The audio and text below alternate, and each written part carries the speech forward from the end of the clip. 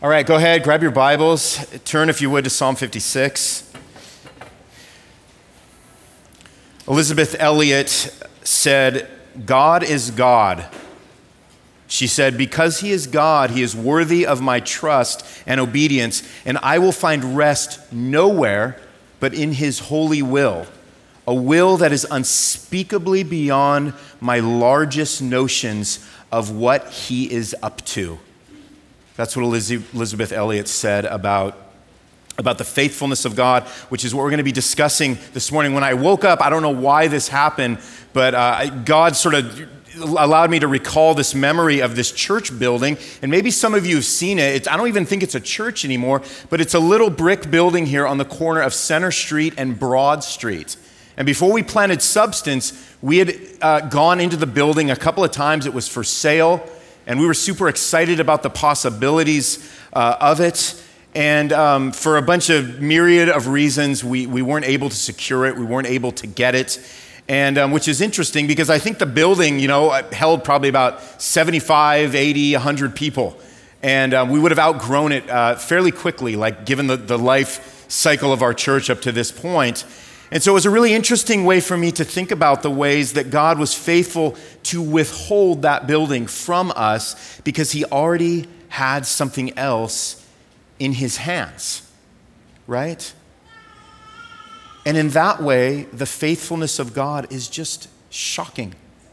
It's just confounding. It's mind-blowing. It almost seems like it can't be so when you start really thinking about it in its depth. In fact, we have a hard time remembering it, and we have a hard time believing it. And in fact, we resist it when we actually should be reflecting more on it, and we marginalize it when we should be meditating on it. Now, a couple things probably come to mind when I mention the word faithfulness. The first one might be this. When I say, hey, faithfulness, guys, it might be guilt and shame. Guilt and shame might be the thing that surfaces in your heart for how you may have been faithless in your life to somebody, for how you may have been disloyal and unreliable and untrustworthy to somebody, and it's kind of created a stain in your life every time you think about that or that word comes to mind. The second might be on the other side of that coin. It might be fear, it might be anger, it might be hurt because of people who have been disloyal and unreliable and maybe untrustworthy in your life. So when we think about faithfulness, in a lot of ways we find ourselves among wounded people because it draws up moments in our lives when we have either lacked faithfulness or somebody else has been incredibly unfaithful to us. And in our woundedness, some things can happen, right? We can become cynical. Right? We can begin to believe that there is no one who won't let us down. We can think, man, does anybody have integrity? Is there anybody that I can rely on? Is there anybody that I can trust in? In the Proverbs, Proverbs chapter 20, it says, "Many a man proclaims his own steadfast love, but a faithful man," the Proverbs write, "who can find?" Many man proclaims his own steadfast love, but a faithful man who can find? So because broken trust for us, and everybody's experienced that, everybody's been on the back end of having trust broken with them, but because broken trust is so painful, we find it more tolerable to withhold our trust because of those reasons. So in this way, what we find out about faithfulness from the very top is that it's elusive. The Proverbs even tell us who can find somebody that's even faithful, who can find somebody that's honest, who can find somebody that has just an ounce of integrity. So faithfulness in a lot of ways is elusive to us, but what we find is that faithfulness is one of the fruits of the Spirit that Paul lays out in Galatians 5, what we've been going through these last 7 weeks, which means one of the evidences that God's love has been authentically poured into our hearts through faith in Christ is that we have renewed passions and desire to be more like our faithful Father, to imitate, to mimic the faithfulness that we receive from somebody who has never been faithless in our lives. So as we wrestle with failing to be faithful to others and with those who have failed to be faithful to us, what we want to see this morning, what we want to dive into is, well, how has God been a faithful father to us? And then secondly, we want to see how God's faithfulness brings about the fruit of faithfulness in our lives. Especially for those of you who, like me, have probably been more faithless than faithful in your life. So if you've turned to Psalm 56, here's what we're going to look at. When we think about how God is a faithful father, we're going to see that God is loyal. What do you think when you think of the word loyal? What surfaces to your mind when I say, hey, do you know somebody who is loyal? You would probably say, well, yeah, they've remained true to me. It's somebody that I feel like has always been for me. When the chips are down, they don't run the other way, they stick to me. And what we know about loyalty is that, man, we have a deep longing for loyalty. And we also have a deep fear about people that might be disloyal to us. And of course, what we know about God is that God is loyal. Have you ever thought about God that way? That God is actually loyal to those that he saves. Look at what David says about loyalty in Psalm 56. He says, "Be gracious to me, O God, for man tramples on me. All day long an attacker oppresses me." He says, "My enemies trample on me all day long, for many attack me proudly. When I am afraid, I put my trust in you. In God, whose word I praise, in God I trust. I shall not be afraid. What can flesh do to me? All day long they injure my cause. All their thoughts are against me for evil. They stir up strife, they lurk, they watch my steps as they have waited for my life. For their crime, will they escape? In wrath, cast down the peoples, O God." So David has been captured here by the Philistine army, and in his great fear, he sings a song of lament, and he comes to this interesting conclusion in the form of a question, and he says, "What can flesh do to me?" he says. "What can man do to me?" And when you read that, if you're like me, you go, "What can man do to you, David? Didn't you just say what man is doing to you? Didn't you just say they trample on you, they oppress you, they attack you? They injure you. They stir up strife for you. So what the heck? What is David trying to say here? Is he just being macho? Is he kind of pumping himself up? Is he flexing his muscles? Is he saying, like, I got this? Well, I don't think so. He tells us he's afraid because he's now under the control of his enemy. Or is he, right? Maybe you can recall people who have trampled on you, who have pressed down on you, who have attacked you, who have injured you, who've stirred up strife in your life, and you feel like nobody has been there to speak for you, to fight for you, to deliver you. And of course, it's in these moments you're asking, is anyone for me? Is there anybody for me? Do I have anyone who is loyal to me? Is there a faithful person that I can find? Well, David believes that he's found one as we continue in verse 8. You have kept count of my tossings, David says. You have put my fears in your bottle. Are they not in your book? Then my enemies will turn back in the day when I call. This I know, that God is for me. In God, whose word I praise, in the Lord, whose word I praise, in God I trust. I shall not be afraid. What can man do to me? What David is saying is, God has not turned his back on me. In fact, it's just the opposite. Do you see what he says there in verse 8? He says, all my tossings and my tears are numbered. They're stored up by God. He's not negligent. And then he makes this really beautiful statement. He says, this I know, that God is for me.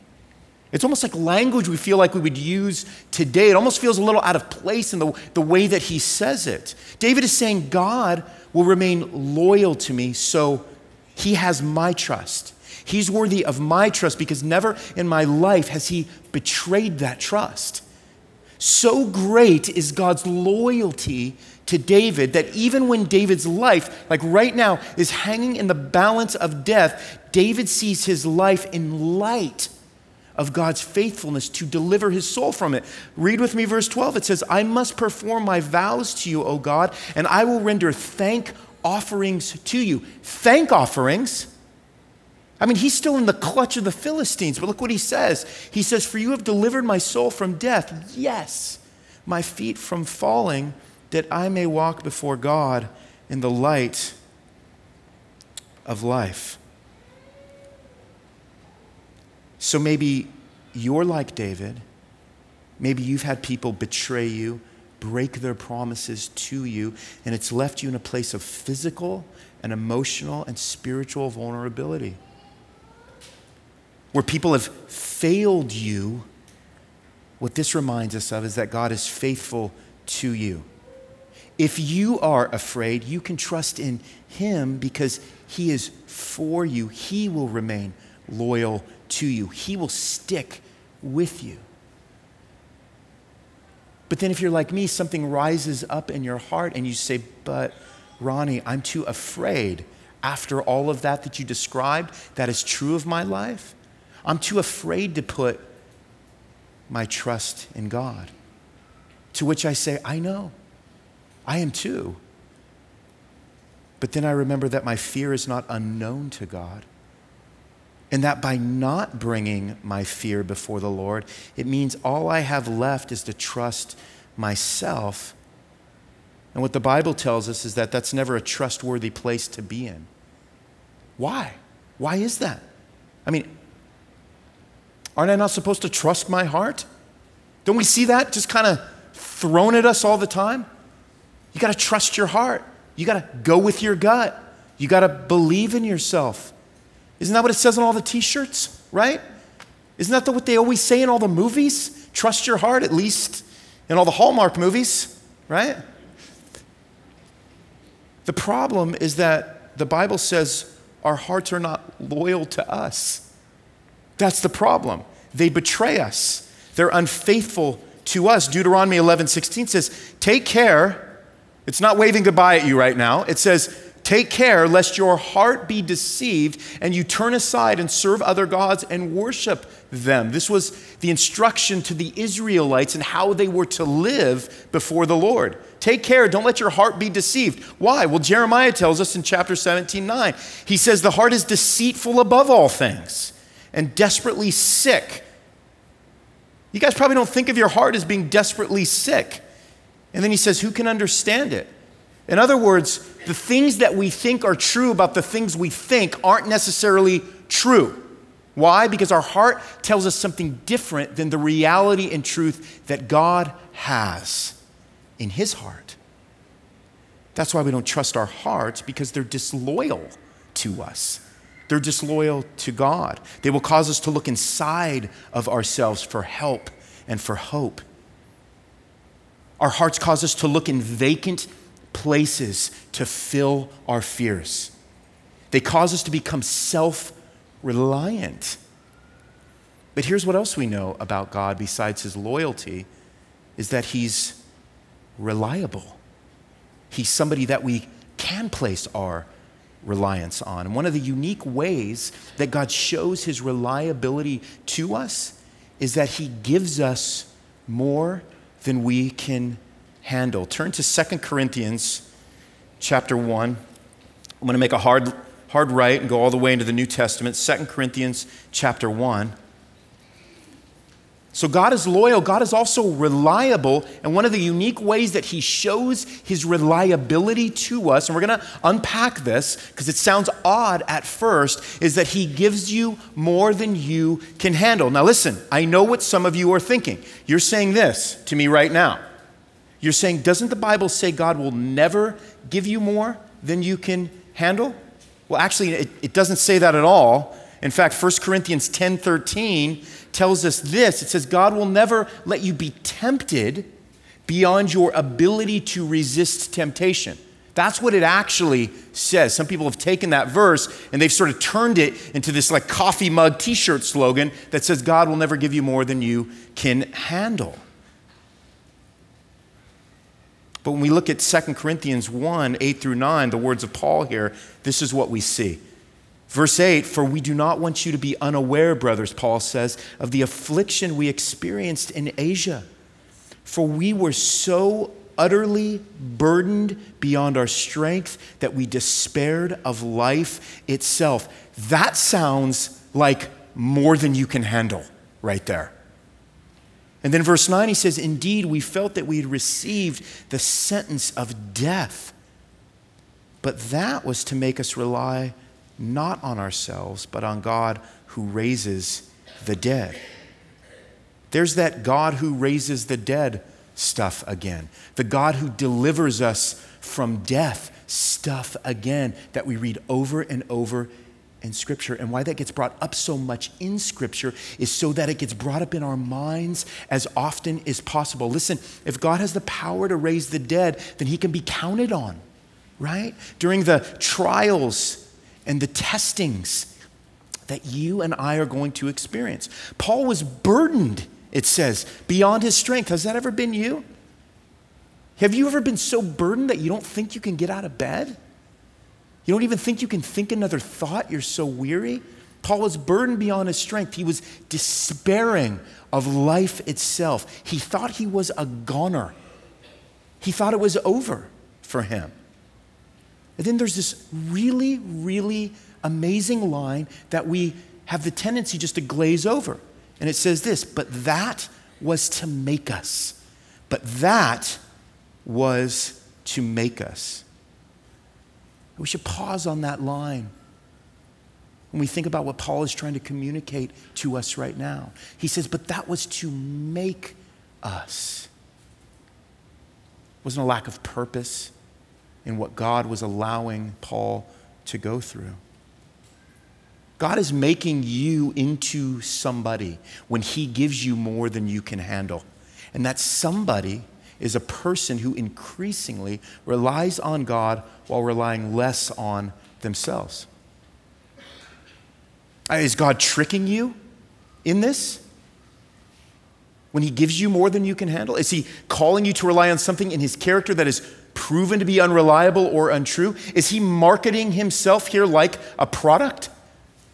Because I would venture to say that none of you all thinks that when you buy something, it's gonna last forever, right? In fact, a lifetime guarantee just means that when your product fails, you won't be liable for repairing or replacing it, right? But all of us think about the things in our lives that one by one are going to give out on us. They're not going to stick. But by learning to rely less on ourselves, we are being readied for something, is what Paul is going to tell us here. We're being readied for what lies ahead. This is what Paul says in 2 Corinthians 4. He says, for this light momentary affliction, if you know the story of Paul, his affliction was anything but light or momentary in the way we think of light and momentary. But he said, it's an affliction that is preparing us for an eternal weight of glory beyond all comparison. As we do what? As we look not to the things that are seen, but the things that are unseen. He says, for the things that are seen, they're transient, man. That's what he's saying. But the things that are unseen are not transient. They're the opposite of transient. Some of you guys have been in cultures, urban, suburban, city cultures, which you would describe as transient. What does that mean? Well, what it means is people move in, they stay for a very short amount of time, and then they're out, and then they're gone forever. That's not what the Chandlers did. That's not what they did. But a transient culture is one that is constantly on the move. Paul is saying the things of God are not things that are always on the move, but they're unseen and they're eternal. What Paul learned here is that what God is allowing you to be put through can't be compared for what it's preparing you for. God giving you more than you can handle. Here's what the interesting thing about that. It doesn't injure your faith. It increases it, right? You stop looking at what you can't see to be your truth because you realize that's short-sighted. That's transient. It's all over the place. It's in, it's out, it's up and down, it's out. But the unseen things of God are eternal, and they increase your faith in the faithfulness of God. So God gives you more than you can handle so that you stop relying on your self-reliance to handle things. What a grace. What a grace that God gives us. And that he is so reliable that he strips us of our self-reliance so that we can remember to rely on him. This is how astounding and confounding the faithfulness of God is. To give you more than you can handle so that you might stop relying on your unreliable self, but on God who raises the dead. You've never been able to describe anybody else like that. And if you have, they're lying, and tell them to prove it to you. But a God who raises the dead, on a God who has never broken a promise. Why? Well, because God is not only loyal, God is not only reliable, God is trustworthy. What does it mean that God is trustworthy? Well, it means that he will supply all of your needs. Philippians 4:19 tells us he will supply all of your needs in Jesus Christ. Everything that you need, everything that is required for life, godliness, and hope beyond the grave, and salvation has been provided for you through Christ. God is trustworthy to uphold the truth of that promise. Jesus Christ is proof that God is not a father of lies, but he's a father of life. Since that's what Christ guarantees for all those who put their trust in him. So we want to let this guard us against being suspicious of God's motives. Maybe you're suspicious of God's motives and you don't even know it. Maybe the fact that you don't even think and process and reflect and meditate on the faithfulness of God comes from a result of even subconsciously being suspicious of a God that you think has let you down in the past and so can't be counted on for the present and for the future. Jesus Christ is proof that God's motives for you couldn't be more obvious. They couldn't be more obvious. Imagine waking up every morning knowing that the one who just put another hour's worth of breath in your lungs will be faithful to uphold you and keep you and love you and have compassion on you, even if the rest of your day, listen, turns into the book of Job.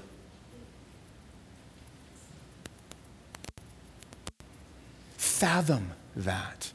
Imagine a God who is that trustworthy. Jesus gives us some insight in Luke 11 about the unstinginess, the trustworthy nature of God. In Luke 11, verse 11, he says, "What father among you, if his son asks for a fish, will instead of a fish give him a serpent?" If you don't like fish, you might prefer the serpent, but that's not where we're going with this, okay? Or if he asks for an egg, we'll give him a scorpion. And then he says this, all right, just to put us all in our place. "If you then, who are evil," you like how he's not beating around the bush? You like how he's getting right into the heart of our hearts? He says, "If you then who are evil know how to give good gifts to your children, how much more will the Heavenly Father give the Holy Spirit to those who ask him?" I mean, do you hear what he just said there? He said, how much more will God give us whatever we want to those who ask him? Is that what he just said?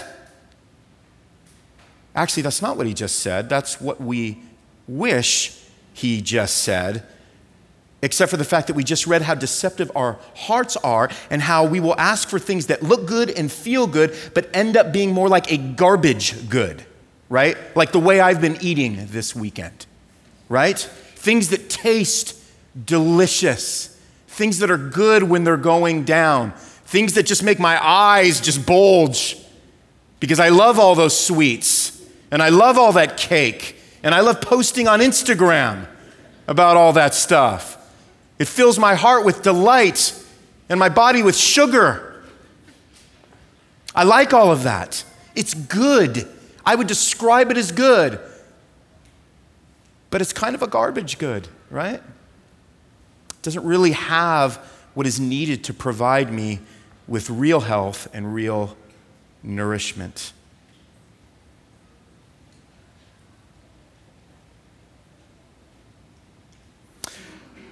God's more trustworthy than that.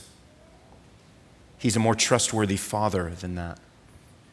Because here he says, how much more will he give the Holy Spirit? What do we know about the Holy Spirit?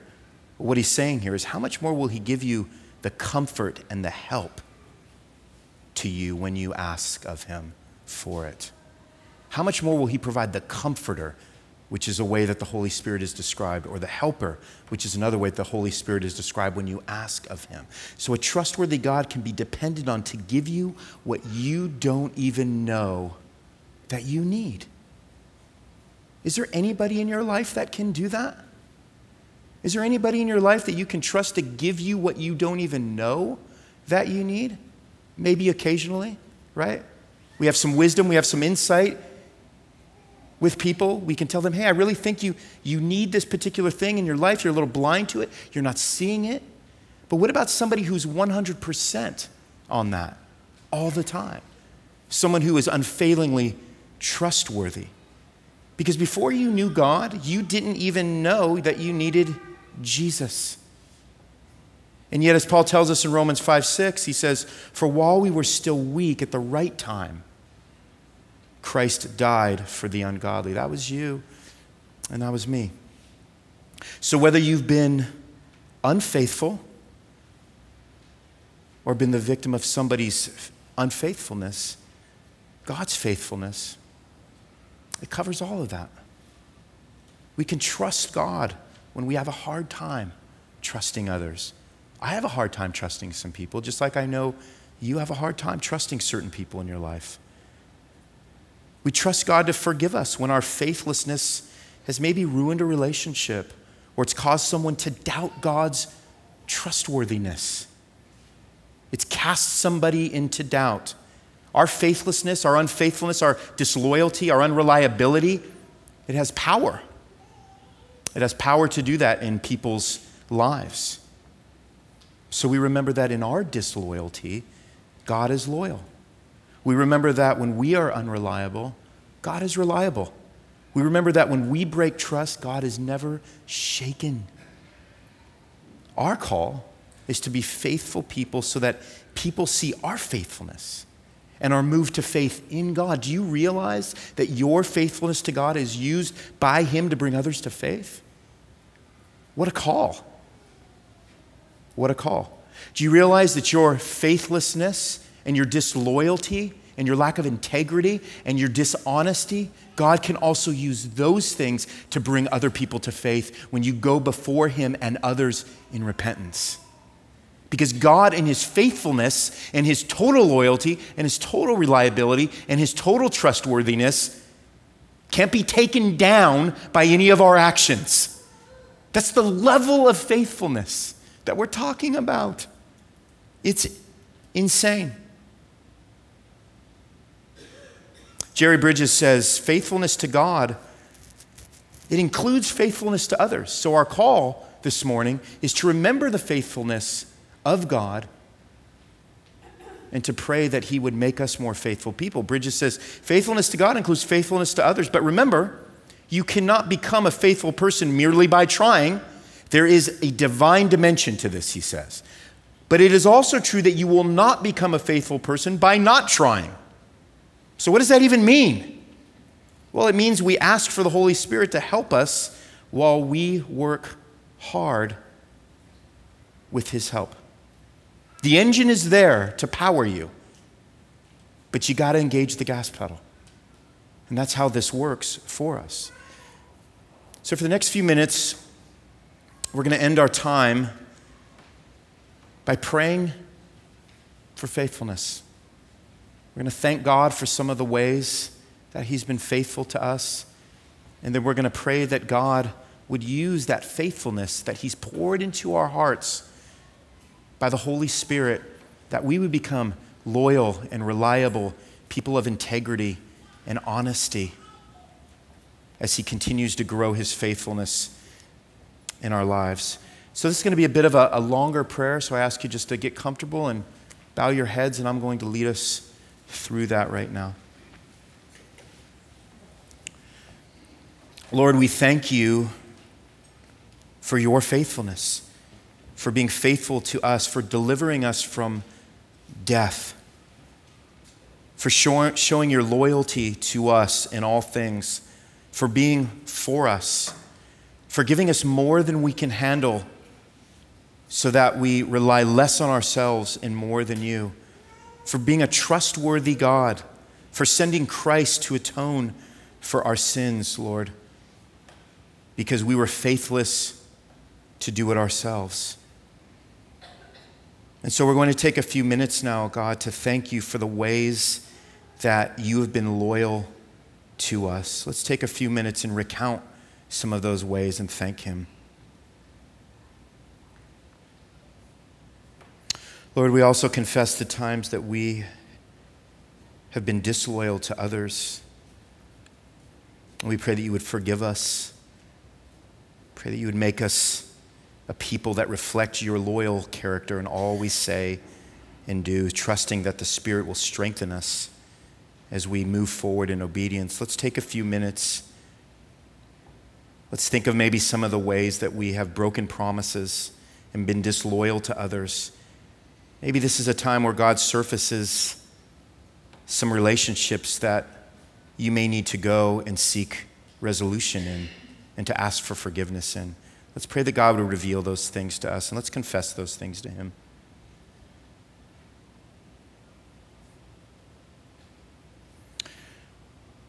Let's take a moment now to thank God for the ways that he has been reliable to us, that he has given us more than we can handle, and he has done that so that we might rely less on ourselves and more on him. Let's recount some of those ways and thank God for those moments and those circumstances and those seasons. Lord, we confess the times that we have not been reliable people, that we have let others down. We have not been people of which others could count on. And God, we pray for forgiveness. We pray that we would be people of integrity and that people might know that they can rely on us to be true to our word, and that we say what we mean, and that we mean what we say. And Lord, we thank you that this is the very character of Christ, and that for those of us who know Jesus, we have this character. God, strengthen us to live this out.